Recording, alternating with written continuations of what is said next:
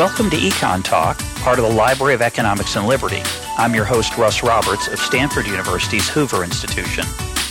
Our website is econtalk.org, where you can subscribe, comment on this podcast, and find links and other information related to today's conversation. You'll also find our archives, where you can listen to every episode we've ever done going back to 2006. Our email address is mail@econtalk.org. We'd love to hear from you. Today is May 17th, 2018, and my guest is historian and author Janet Goldin. She is professor of history at Rutgers University, where she specializes in the history of medicine, history of childhood, women's history, and American social history. Her latest book, which is the topic of today's conversation, is Babies Made Us Modern: How Infants Brought Americans into the 20th Century. Janet, welcome to Econ Talk. Thank you. This book's a really fascinating portrait of a piece of American social history, which, of course, many of us are aware of in general outline. We know that the way we treat babies and the way they treat us has changed over the last 100 years, but your book really brings home how incredibly dramatic that change has been in a relatively short period of time.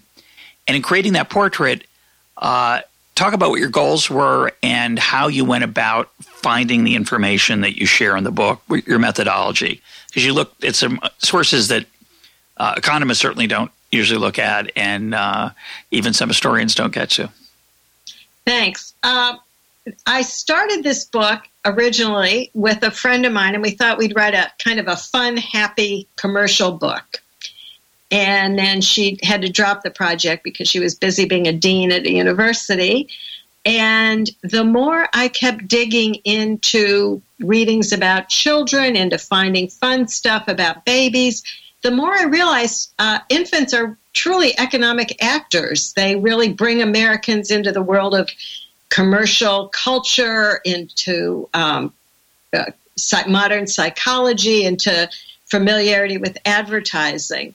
And the way I discovered that was truly serendipitous. I was talking with a colleague at the History of Medicine meetings, and he said, you know, here at UCLA, we have a collection of baby books that mothers filled in day after day, year after year. Sometimes they made a few entries, sometimes they made a lot. And he gets online every day, and he buys baby books on eBay.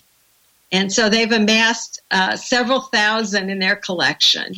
And they're truly a wonderful source about everything. I could have written another 3 books about what they had to say, but I had to stop myself. And I will say that I did put my children's baby books in that archive as well, because I thought it was such a terrific collection. But for economists, I think the story of babies is just wonderful. I didn't realize it when I started, but babies are really all about connecting their families to the modern economy in the 20th century. And I didn't expect to find so much about banking, insurance, finance, purchasing, but that's what they're all about. Yeah, and the vast amount of advice given by a vast array of interested and sometimes disinterested observers it's pretty daunting, I assume. You accumulated a huge amount of information.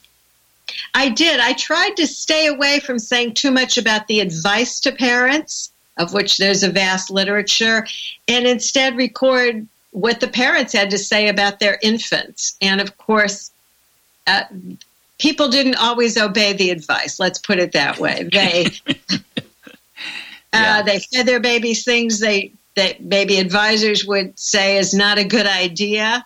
My favorite anecdote in there is, of course, the one about the baby who's a baby book that said, "Today I smoked my first cigarette." And then he added, 21 years later, I'm still smoking. Woohoo.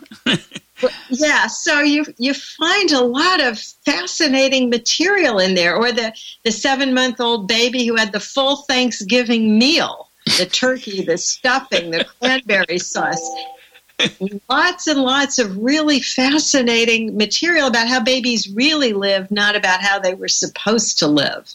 Yeah, that cigarette story reminds me of when my wife was shopping with our our daughter, who was maybe, I don't know, 6 months old at the time, and she ran into a friend, and then she went and grabbed something from a shelf.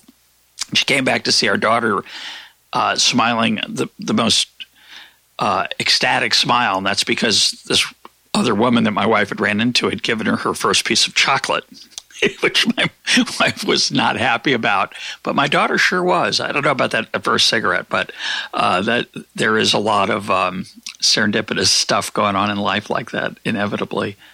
Right. Right. And the other fun thing about it is that you get to see how immigrant folkways and foodways really come to America. Historians find that medical advisors used to complain a lot about Italian immigrants.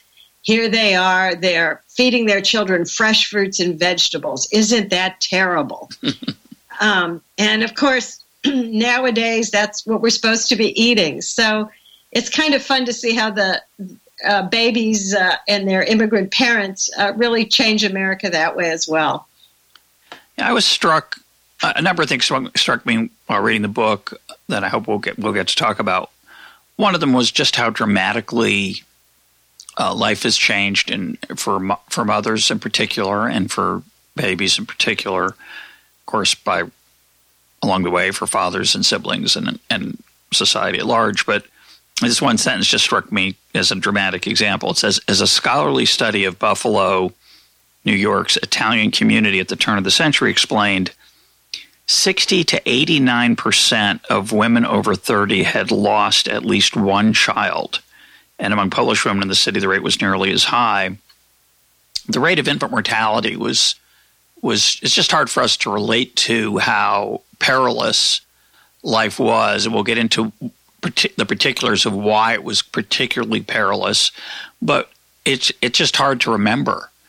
Obviously, women died at a much more fearsome rate in childbirth, but the infant mortality rate is just it's just shocking how high it was, and it makes you reflect on what that must have done to life and how people dealt with it and thought about it, and it's just incredibly powerful. It is truly a triumph of the 20th century that in the developed world, we've been able to so dramatically lower our infant mortality rate. And a lot of that really began in the late 19th century, of course, with things like clean water supplies, later on with milk pasteurization laws, with sewage and sanitation, sort of the big infrastructure projects that we've mostly forgotten about. But really had a dramatic effect on infant lives, children's lives, life expectancy. And then the second phase of that really comes in the 20th century when we began giving people pretty sound advice about infant care around the idea of let's get rid of germs, let's avoid germs, let's keep milk clean or refrigerated. Pretty basic ideas that are second nature to us now, but really had to be taught to people. Yeah, we'll talk about that.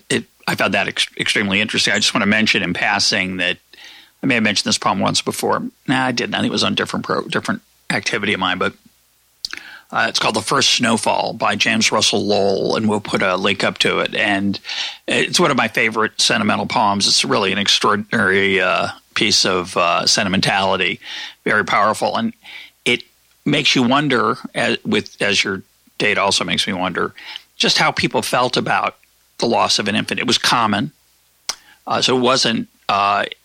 In some dimension, it's tempting to think it was not as big a tragedy as it is now because it was common, and yet it obviously was incredibly painful and heartrending. And at the same time, as the other part of your book I wanted you to talk about while we're discussing this is the ability and necessity sometimes for women to sell their children for financial reasons or to abandon them. The whole phenomenon of a foundling, which is a common motif in movies set around the late 19th century, is just so alien to us. The idea of discovering, you still read about it once in a while, an abandoned baby is found in a train station somewhere, and it's a big news story. But in the late 19th and early 20th centuries, it was, I wouldn't call it commonplace, but it was not a rarity. Talk about that. Abandonment has had a long history, of course, and in Europe, all of our hospitals that began for children really began as foundling asylums run by religious orders, where people would drop off unwanted infants. In the United States, we also had foundling hospitals, and today I know a number of fire stations have a sign saying you can drop off an unwanted infant here, no questions asked. But it was much more common in the late 19th, early 20th century for women to abandon their infants on the steps of police stations, in front of churches. It wasn't an everyday occurrence, but it happened quite a bit. And the infants would be sent to institutions where the mortality rate, as I talk about, was close to 100%. They just didn't have the means to care for them. They didn't have the means to feed them. And then, of course, once a baby had an infection, it would spread from crib to crib, and they might all die very quickly. So that was a problem. Later on in the 20th century, infants go from being unwanted to being highly desirable. Desperately wanted. Desperately wanted, especially, of course, if they're not disabled and they are white. So we get into a different kind of marketplace, one that economists probably don't talk enough about, and that is, what will you pay for a baby? How do you go about buying one? What will you pay for one? And that's something the Kefauver hearings in the 50s really brought to light. It was quite a booming industry. Sub rosa, black market, illegal, quasi-legal. And the thing that impressed me most, that really brought that home to me, was a story in the New York Times about a mob organization that engaged in baby buying and selling. And the traditional racketeering was kind of a secondary enterprise for them. So that tells you about how much money got involved in that. I think today there's probably some of that going on. I don't really study the world after the baby boomers, but babies are highly prized now. That's not to say they're not still abandoned. And it's not to say that all babies are highly prized. But they really are, again, a part of the marketplace that we don't like to talk about. People used to pay to give them up to baby farmers who would kind of quickly dispatch them. And now we pay to buy them, in a sense, from adoption brokers. Talk about what a baby farmer is. And it's a terrible phrase. It's a really ugly phrase, but it was a thing. And you said dispatch, so clarify that and tell us about baby farmers. Baby farmers, and that was a well-known phrase at one point, were women, often older women with no other means of earning an income, who took in babies to care for them full time. Some of them were well-meaning women who helped out other women who had to go to work in domestic service. Others engaged in a kind of understanding that the babies might not live. And when municipal authorities or newspaper reporters would do investigations of these baby farmers, they would find that they'd either taken in the babies and then sent them to the poorhouse or the baby to the infant asylum to die, or that their backyards were filled with them, where they dug up the backyard and put the bodies in there. So these babies were not likely to live. But you could kind of, I guess, soothe your conscience by saying, I didn't abandon my baby on the courthouse steps. I paid somebody to take it in. But you must have known that whether it was a baby farmer who was going to take good care of the baby or was a baby farmer who would oversee the child's burial. There were a lot of investigations, attempts to outlaw this. But ironically, when you took babies away from baby farmers and sent them directly to institutions, they didn't fare any better. We really needed a better system of what we'll call foster care to make sure that those unwanted infants lived. Yeah, I couldn't help but think about Cosette and the Thénardiers in Les Mis, but and you always think, well, boy, that's kind of a harsh portrait, but maybe not so inaccurate. Well, it's just hard to keep babies alive. I want to talk more about that, but one piece of that, which you talked about in the book, which I knew nothing about, which is utterly fascinating, is infant incubator displays. So talk about what those were and how they evolved. It's really crazy. Well, it's crazy, but it's fascinating, isn't it? Yep. Infant incubators. We think of incubators for hatching eggs and not for already hatched babies. But there they were. They're basically glass and metal boxes that kept babies warm and isolated so they weren't exposed to germs. They were for premature infants. Some of them would be fed by a milk dropper filled with milk, or some other kind of tube feeding cared for by nurses. But how do you pay for that expensive care? Well, you put the babies on display at a state fair or at a World's Fair, where they begin in the United States in 1898 in the Trans-Mississippi Exhibition. But they appear at every other World's Fair. People pay $0.25 to go in and look at the babies, and that money helps pay for their care. And the last of them survives until World War II on Coney Island, New York, where it was said that some women sort of had a favorite baby and they'd pay every day to go in and look at it and see how it was doing. But eventually, as we know, big incubators become hospital technologies in those neonatal intensive care units. So you don't have to pay to see them anymore. And we think of those medical technologies not as display items. The best place to get a sense of that is when we had the TV show Boardwalk Empire, if you remember that.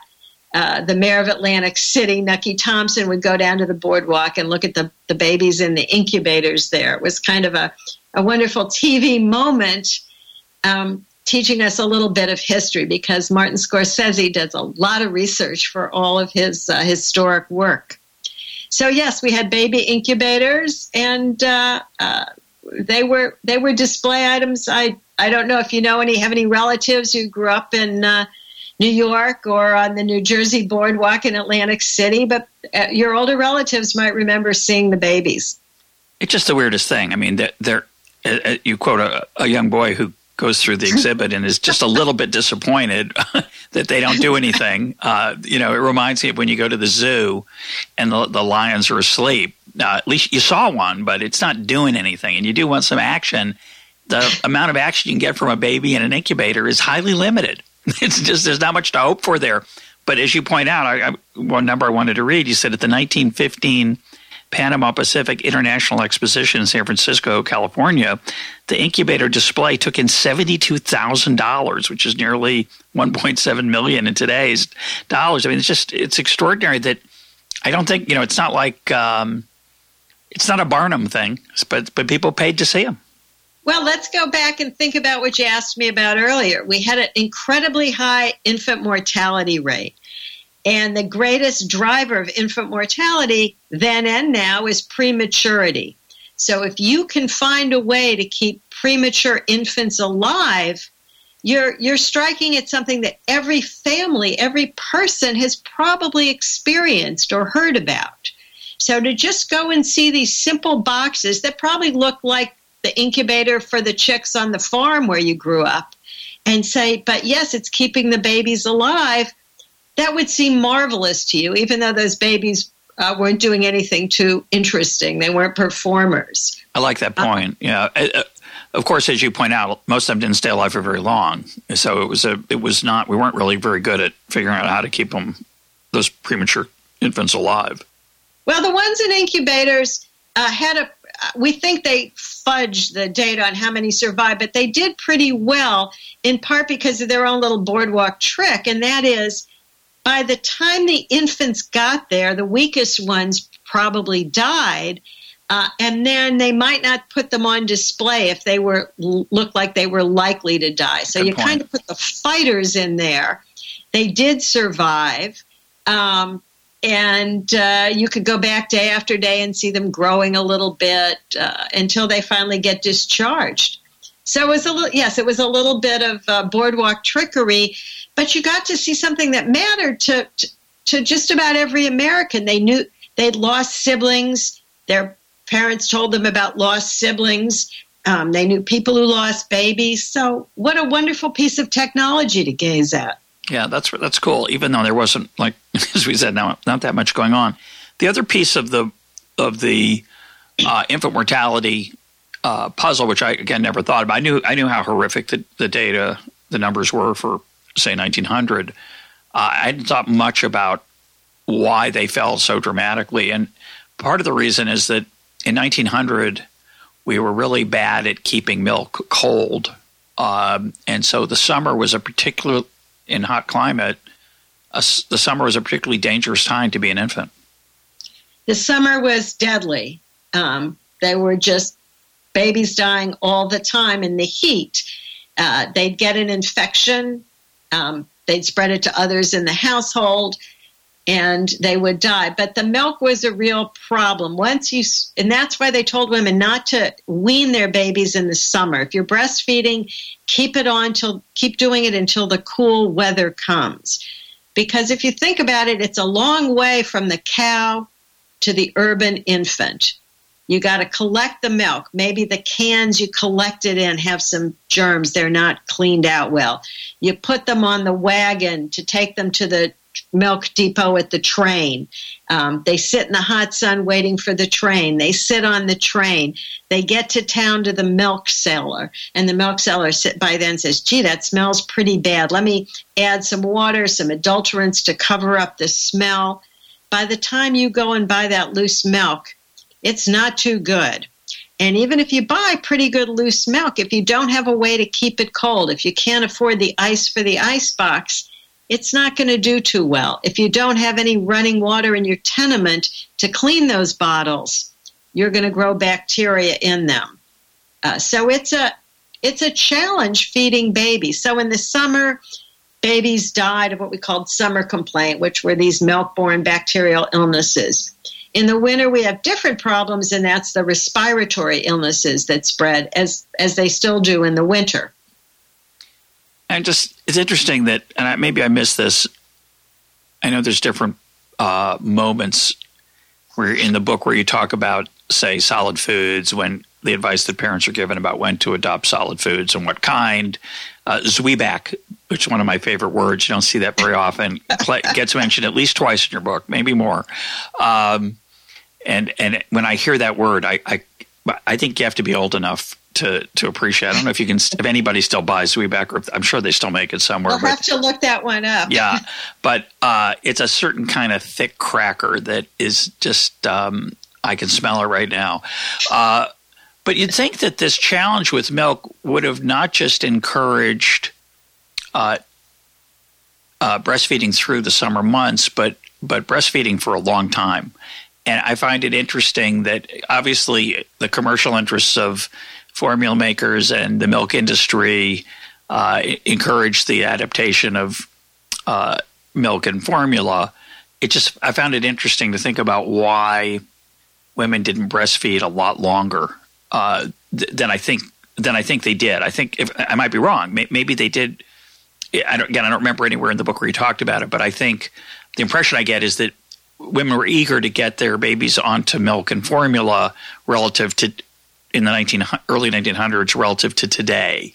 And I wondered, given that the dangers of milk, why they didn't delay that a little bit longer in those days, or do I have the facts wrong? It's really a social class phenomenon. Wealthier women, middle-class women would wean their babies or even start their babies initially on bottle feeding with a day nurse. Poor families, immigrant families, breastfed for a lot longer, in part because it did function for a while as birth control. Yep. But it also what happens in poorer families, if you do have a large family, if you've just given birth to baby number 5 or 6 and you have 3 or 4 living children to take care of, and you're washing those diapers by hand, you're keeping the farm going, you're going out to work, or your husband's getting laid off from work and you've got to go out and do domestic service, you really don't have the luxury to keep on breastfeeding. So there are different issues for different classes of women. But the medical community was very incensed about upper-class, middle-class women who did not breastfeed. They knew it was best. And yet, they were also the ones prescribing the formulas. So it's kind of a conundrum there. They knew what was best, but their clients, their patients didn't want it, so they helped them get the formulas. Preparing baby food was a challenge. You had to take those vegetables and mash them or puree them themselves, and that's why apocryphally Mrs. Gerber said to her husband, putting these peas through this strainer is too hard. And so from being a food company to being a baby food company, as they discover that there's a real market for already made baby food. I like that argument that there was a prestige, I guess, to not breastfeeding to show you're wealthy enough that you could afford to buy the milk or hire someone to feed the baby. And now I really wish you had mentioned the Gerber pea thing. I think that's worse than Sweeback. I remember, I have a vivid memory of my little brother going through those little jars, but there were colors. They should have picked a different color. That green, yellow. There was like squash and peas. I would have picked a different one. Anyway, let's move on to something. Let's actually stay related to this, which is one of the things that screams out in your book. Although I don't think you talk about it explicitly, but it's so out in the open, is that we just know so little about how to raise a child. The first part of the book is just about the physical side of that, and then toward the end of the book, there's a chapter about the psychological development. And of course, modern parents are obsessed with both of those things. We worry about whether the child's meeting the right milestones at the right places, and then whether they're getting the right psychological preparation for adulthood. And it starts very young, that worry for our infants. And what I was struck by is how little we know, and it's fascinating to me. It's just really hard. Well, I guess you could have some psychologists on there who would say, "Oh, we know so much, and we've done so many experiments." But I think that because babies are not verbal and their range of motion is limited, that we don't quite know what they're thinking and doing and how they're developing. Or we think we do. We've got some mass data, but we don't really know about our own infants. And so what happens over the 20th century is there's sort of more and more surveillance of infants' psychological development as we get more and more certain that they're going to live, and that is a big transformation. Then it's the question of how are they going to live? What is their future going to be about? And so it leads down all sorts of interesting paths. I talk a little bit about, the popularity of astrology. Where were the stars aligned when your infant was born? For a while, we went through phrenology, where we tried to measure the bumps and shape of your head to say, what will that tell us about your personality and your intellect? And there's still a tradition in some ethnic communities, as there was historically, putting different items on the flooring and see which one the baby crawls to. Do they go to the Bible or the whiskey? Are they going to be a preacher or a drunkard? You just want to know what the future holds for your infant. But we begin to be taught by psychologists that we have to, surveil our babies. When do they turn their heads to follow us? When do they respond to noise? How often do they cry? Can they self-soothe and go to sleep? What age do they start walking? What age do they start babbling? They're very, very scrutinized, and they probably don't give up as much information as we'd like. And, of course, there's some not funny really, but some experiments I talk about that psychologists conducted early on, like sticking a baby with a pin and seeing if it reacts. And if this in an era when diapers were kept together with pins, not little straps, of course, mothers would would have been able to tell them, yes, when you accidentally stab your baby with a pin, they do react. It's a stunning discovery of modern science. Yeah. Yes, you might have been stabbed as an infant. Oh, I was. Sure children were not. No, correct. And the invention of Velcro and Pampers, one of the great inventions of the 20th century. I know there are people who think they're environmentally unfriendly, and those are people I think who haven't thought quite enough about what cleaning a diaper does and reusing it to the environment, which is not zero. I like the line you said. A 1907 baby book included a line for recording in this baby book the person who first carried an infant upstairs, the date and the baby's age at the time, with the explanation, quote, "It is an old superstition that a baby should be carried upstairs that it may rise in the world before it is taken downstairs." So we had a lot of those kind of strange ideas. The other quote I want to read is about the psychologist John Watson. It says, you write, that same year he published Behaviorism, and 4 years later, The Psychological Care of Infant and Child, in which, and this is around, what year is this, Jan? Is this around 1910? I think a little later than that. Okay. Yeah. I can't remember myself. Early part of the 20th century. It says, he advised mothers to never hug and kiss their children or let them sit on their laps. The problem was not, as other experts argued, that kissing conveyed germs, but rather it led to the creation of unhappy children. Having little faith in the abilities of mothers to rear children or to manage their own lives, Watson believed they needed scientific instruction in the psychological care of children. He viewed his book as the equivalent of Holt's 1894 manual, The Care and Feeding of Children, but it had far less influence on actual nursery practices, and a personal scandal, an affair with a graduate student he later married, forced him out of academia. His status eclipsed, he moved on to a career in advertising. Close quote. I just love that your ironic ending of that he went from academics to advertising. Some would say it's the same field, just a different application. But it is interesting, again, to make the point I made earlier, that there are so many fads, it seems to me, in the psychology of how to raise our children. And you go through a bunch of them with terms of physical, whether you should spank them or not spank them, indulge them, not indulge them, give them what they want to eat or force them to eat this other stuff, keep them happy, make sure they're, keep their self-esteem high, keep it low so they'll overcome it.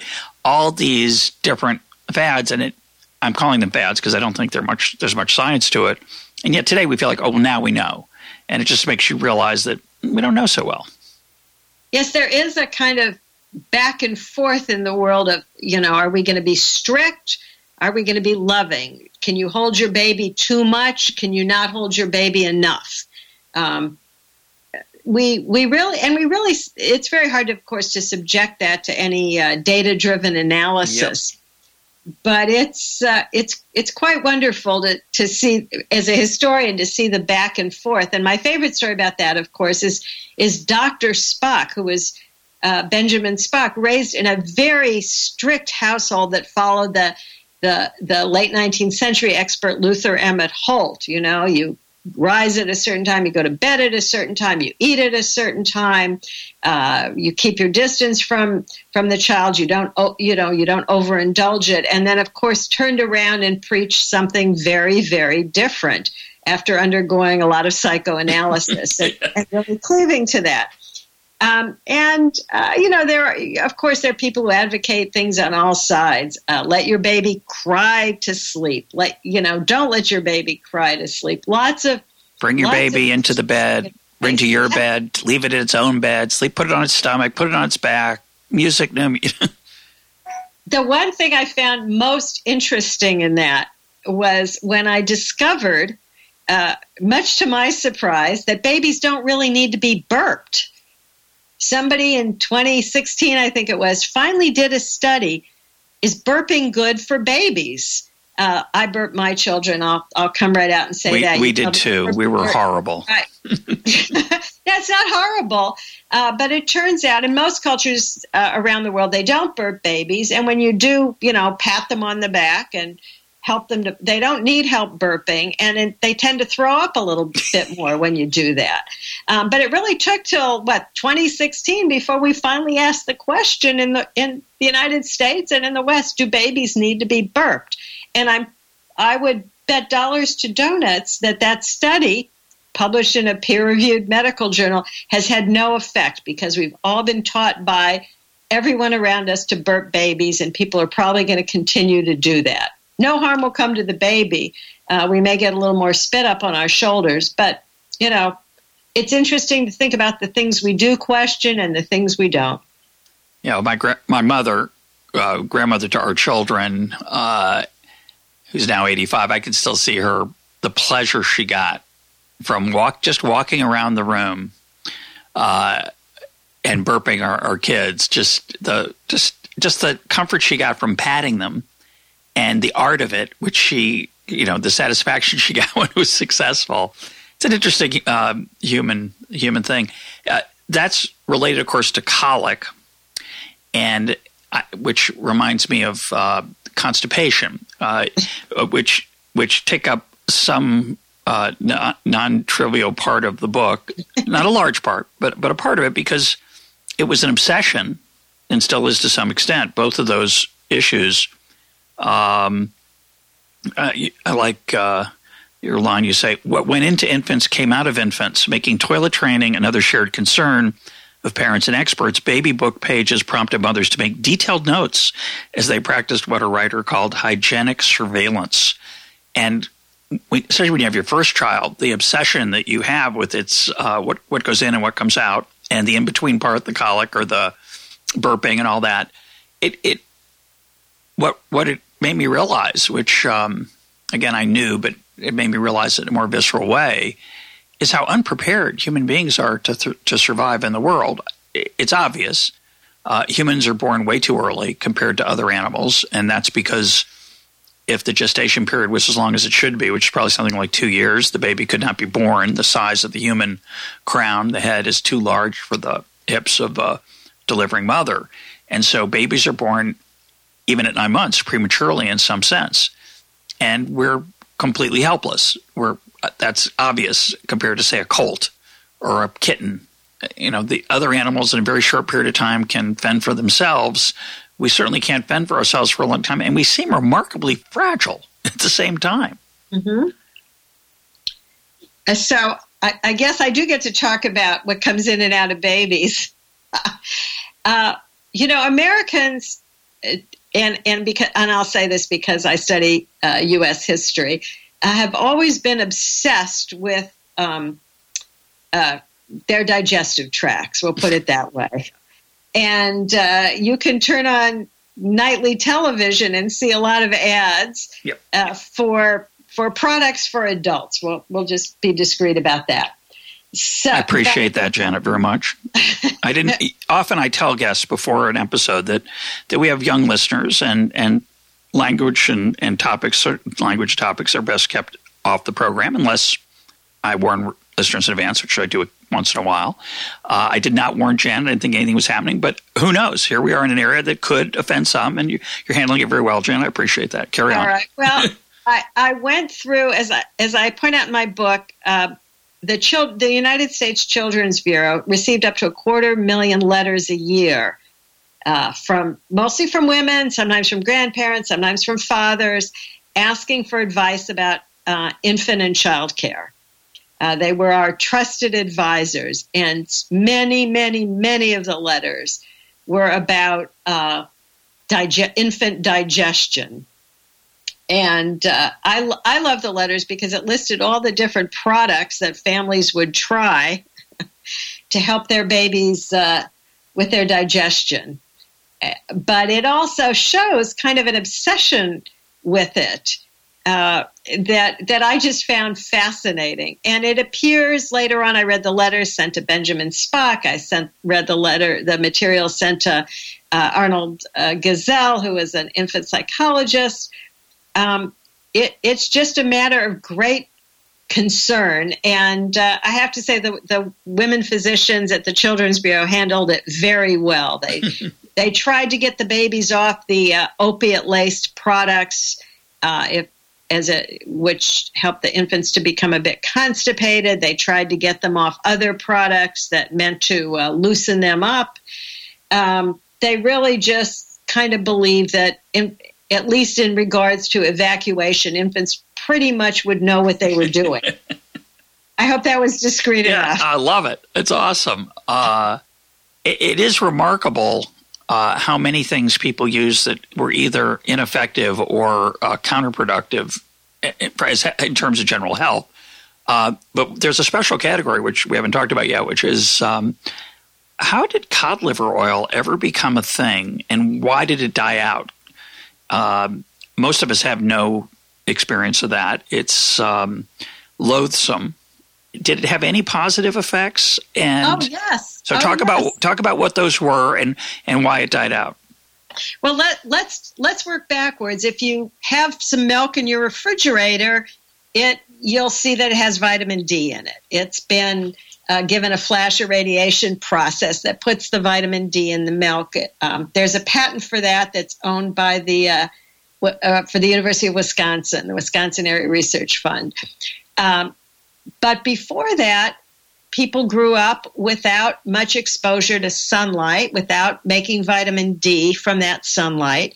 And we had a terrible amount of rickets, the softening of the bones.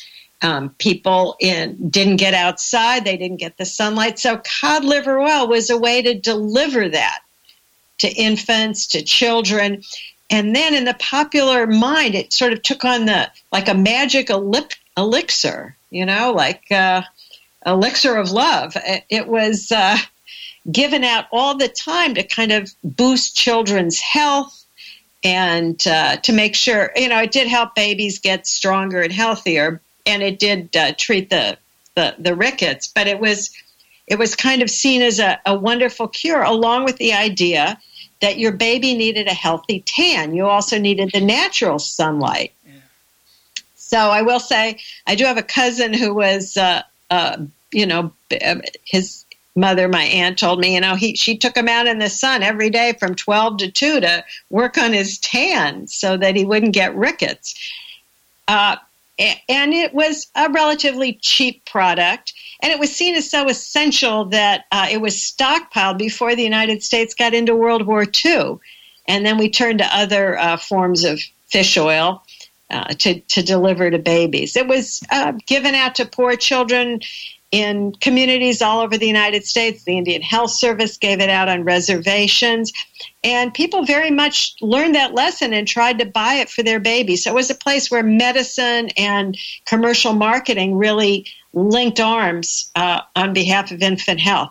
I will throw in, I've given a talk about cod liver oil over at Oxford, and I learned from my British colleagues that cases of rickets have come back in the UK. They don't do the milk irradiation, and children are indoors all day at school, or I guess on those electronic devices. So way up north, where there are very few hours of sunlight during the winter, they're beginning to see cases of rickets again. I don't know if they're going for the cod liver oil cure or recess, but I'm sure it will be addressed.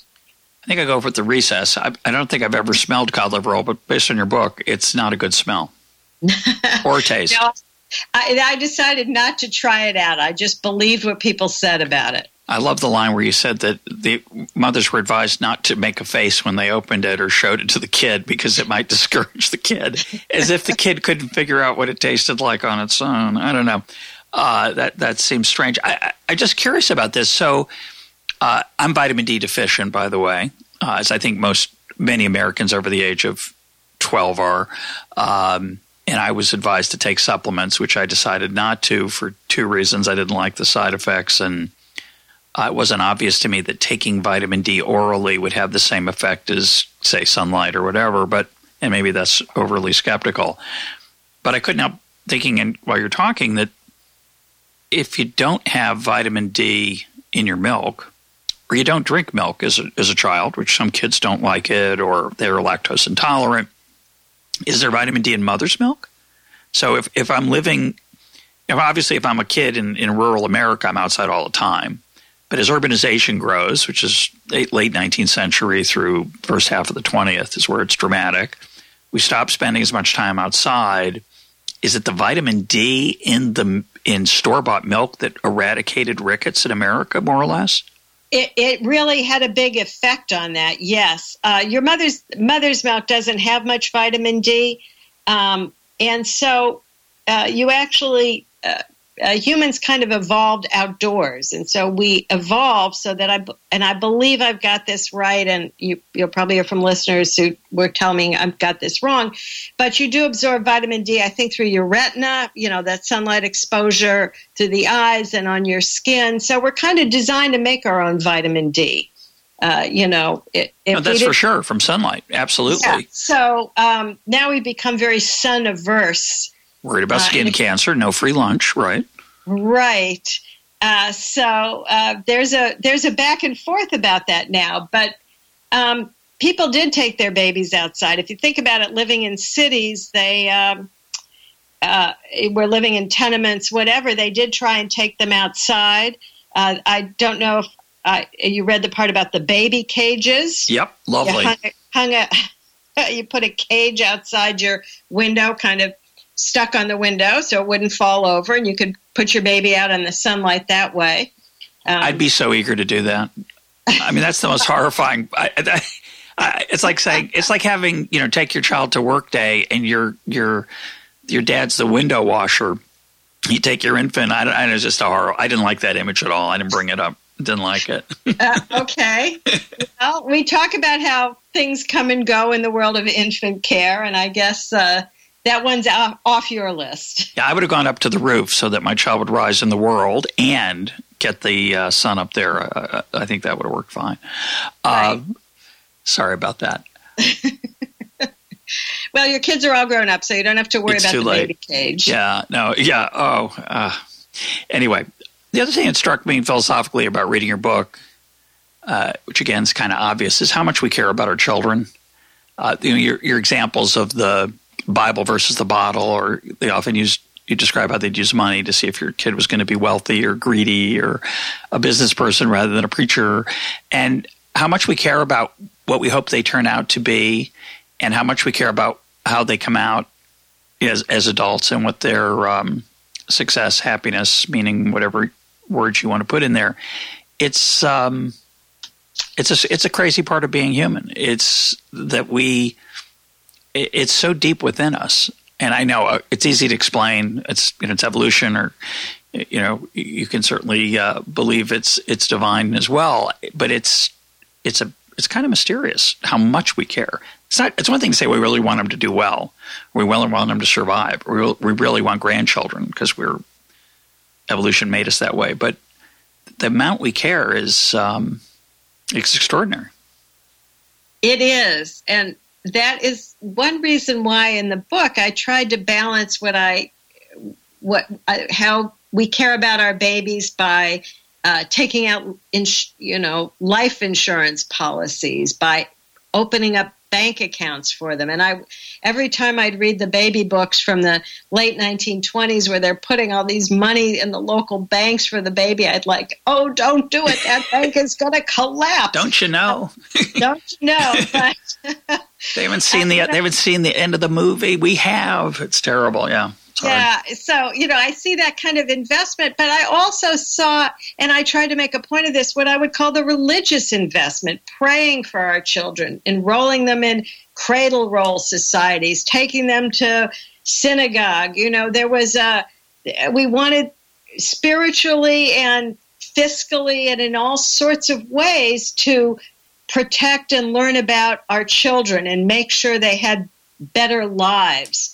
That we could see a good life for them. And that's why I was so surprised, honestly, when I start reading in the midst of the Depression about save for college, in your baby book, it's telling you to save for college. What kind of wonderful optimism and hope does that express to us? Yeah. So I fully agree with that. And the letters to the Children's Bureau, again, a wonderful statement about how much we cared and how much we wanted the best advice so we could do things just right. And yes, of course, infants were abandoned. They were mistreated. There's a full spectrum of developments there. But yes, the investment in infants was just wonderful and enormous. I remember when our first child came home, there was an incredible mixture of awe at the experience and incredible fear that this creature was alive. And I still remember that first night where she cried most of the night, and every wail was an arrow into the heart. It was like she's not going to make it. It's horrible. She's suffering. Every emotion that could go through you. And of course, as some people like to point out, they don't come with a manual. Despite all the advice books you can, and it's a big section in the bookstore or the library. Every child is different. It's really hard to know what the right thing to do is, and it's such an incredible emotional adventure. Right. Although I guess life would have been easier for you, 75 years ago when you would have said, "Oh, she has great lungs. She'll never get tuberculosis." Good but point. That didn't even cross your mind because we live in a very different era, Yeah. and that's what I wanted to tell my readers. Yeah. I don't know if you know the work of Brian Kaplan. He's an economist, been a guest in our program, and he has a book on parenting where he basically argues that parenting doesn't matter very much. This is the flip side of what I've just tried to articulate. Parenting doesn't matter very much. They're going to turn out pretty much the way they're going to turn out overwhelmingly by their genetics, and you shouldn't worry about whether you let them cry, don't cry, change them, don't change them, feed them, don't feed them. You got to feed them, but you don't have to micromanage their psychological development or their much about them. They're going to be fine. And have you seen that literature at all? What are your thoughts on that? I haven't looked too much. I deliberately didn't look too much at the contemporary literature and advice on that. But I understand what he's trying to say, because when I read the baby books and see how babies were treated historically, and they all seem to be just fine despite imbibing all sorts of things, being fed all sorts of things, being denied all sorts of things. Morphine in their teething syrup. Well, we'll speak a little about the opiates in a minute, but yes. So once we got over the big killers of infants, once we built what I'll call a public health infrastructure, where your water's clean, your milk is clean, hopefully don't throw garbage in the street, and hopefully it's picked up. You have a sewer system. Once you get past that, you really do get to the parental advice. And once you do the work of, I'm sure you washed those baby bottles. I'm sure you got the germs out of them. So there's parenting that does matter. Yep. It's probably, the psychologist might say it's good to read to your baby. How many minutes a day, how many times a week, that's a different dimension. But but parents, of course, have to think that parenting matters. Otherwise, we're not going to do any of our job, right? Yeah. So we're going to take them, if it's 1920, we're going to be out there 2 hours a day if we can, getting them the nice, healthy tan. Or today, we're going to be slathering them with sunscreen so they don't have a tan. Yeah. That's how we react to our babies, and that's an important cultural moment. Measuring the sun exposure and its effect in infants, I'll leave that to the scientists and the physicians. Well, I like your point that those public health changes and washing the bottles, say it's the home contribution, and being able to, economic growth obviously helped a lot. We could afford refrigerators. It was a huge change. You could keep the milk cold and everything else. The development of antibiotics. We had some, glorious low-lying fruits all been picked. That's all been picked up, which is fantastic. It's all been picked. It's fantastic. It's great. You could argue that what's left is relatively small. I would, which is Brian's claim. I don't agree with him, but it's a provocative idea. And I do, just as an example, I love your point that I do think you should read to your kids. If just for your own sanity and enjoyment. But I think it probably is a good thing for them as well. But my joke used to be, before I had kids, I read a book a week. After I had kids, I read a book a night, but they had a lot more pictures. There is a part of your life where they're a huge amount of time, and they should be, I think, contrary to what Brian argues. But I think that's mainly a good thing. So I think that economists need to turn away from parenting and look at the links between babies and the economy. How much do we buy for our babies? How many working class Americans, maybe the first thing they ever went out and purchased was condensed milk for their babies? Maybe that was some of their first cash exchanges, or maybe the first bank investments they made were not for themselves, but for an infant born to someone else in the family. We do things for our babies we probably should be doing for ourselves, but don't do. So I want to bring that up. And then you raised the opiate question. Yeah. And what I'm going to say is not by any means a defense of opiates for infants, children, or adults. You want to say that again, just in case somebody missed it?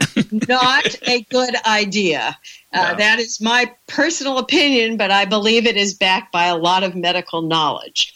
However, why were infants given soothing syrups? Well, let's think about the fact that if you've had a colicky or teething baby who's crying a lot, you've got other children to take care of. You've got diapers to wash on the scrub board. You've got laundry to scrub on the scrub board and hang up. You've got to keep the fire going. You've got a lot to do. Quieting a baby at that moment might seem like a very good idea, and you can tell yourself, look, the baby's sleeping. She's not in pain anymore. So the logic of doing it at times is going to outweigh the consequences of feeding your baby opiates. But I'll say it again, not a good idea. But you make the right point that very hard for a modern woman or man to appreciate the challenge of running a household in, say, 1910 or 1890 with 5 kids, where, my knowledge of the data was about a 12-hour day to feed and take care of the family between the laundry. Laundry often had to go fetch the water. You didn't have running water, so you'd have to go down to the river, bring back a couple buckets, heat them on the stove in a big pot. You'd have to somebody had to chop the wood to heat the stove usually. And it's not like you're alone. You got 5 other, as you said, you have 4 or 5 other kids screaming or trying to get your attention or whatever. They were falling down and getting hurt. And so it's a very different life compared to the way a 2018 parent with often just one kid has, and incredible technology to make that relatively painless. The Pampers that I mentioned are just one example. Everything else, just hard to imagine what it was like. And the other thing we'll say about the Pampers or the diapers that we don't think about enough is they go to landfill. They're not polluting our water, we hope. They're not piles of that rubbish out on our street. So that infrastructure, that kind of invisible infrastructure, is very, very important for infants.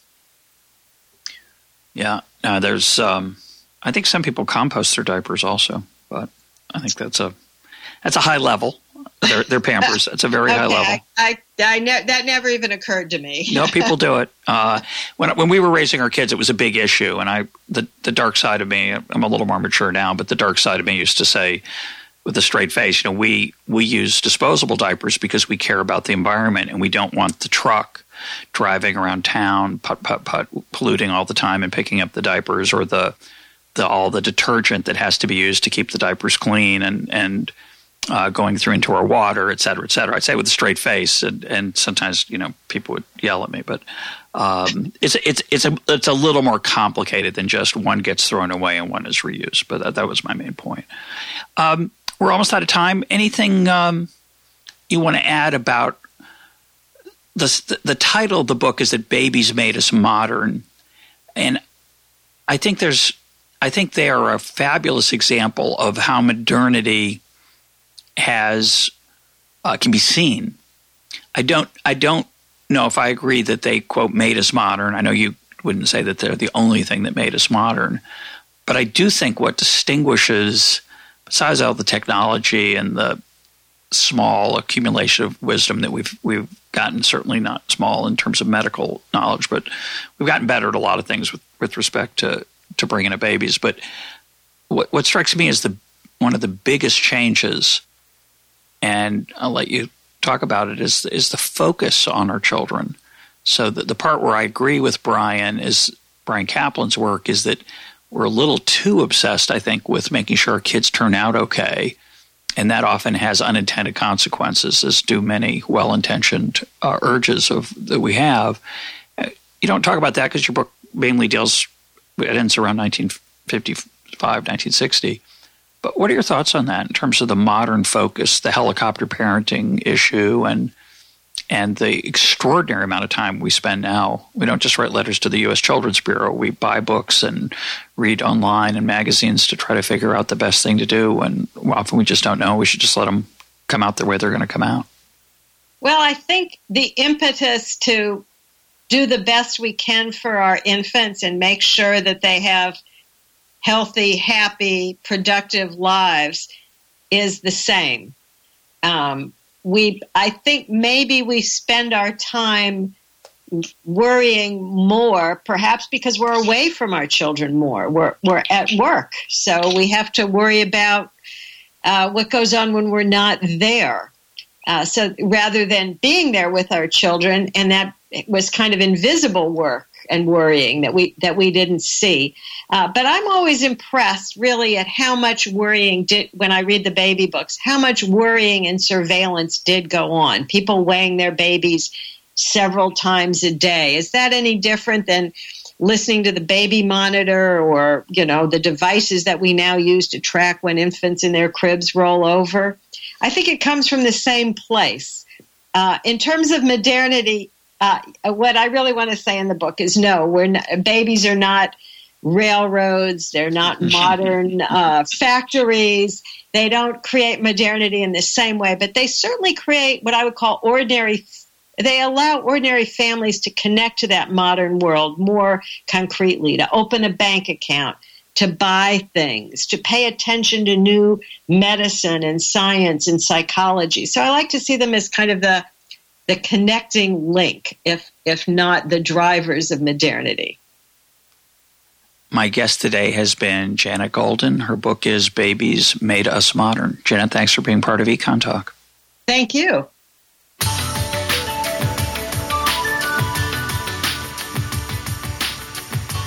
This is Econ Talk, part of the Library of Economics and Liberty. For more Econ Talk, go to econtalk.org, where you can also comment on today's podcast and find links and readings related to today's conversation. The sound engineer for Econ Talk is Rich Goyette. I'm your host, Russ Roberts. Thanks for listening. Talk to you on Monday.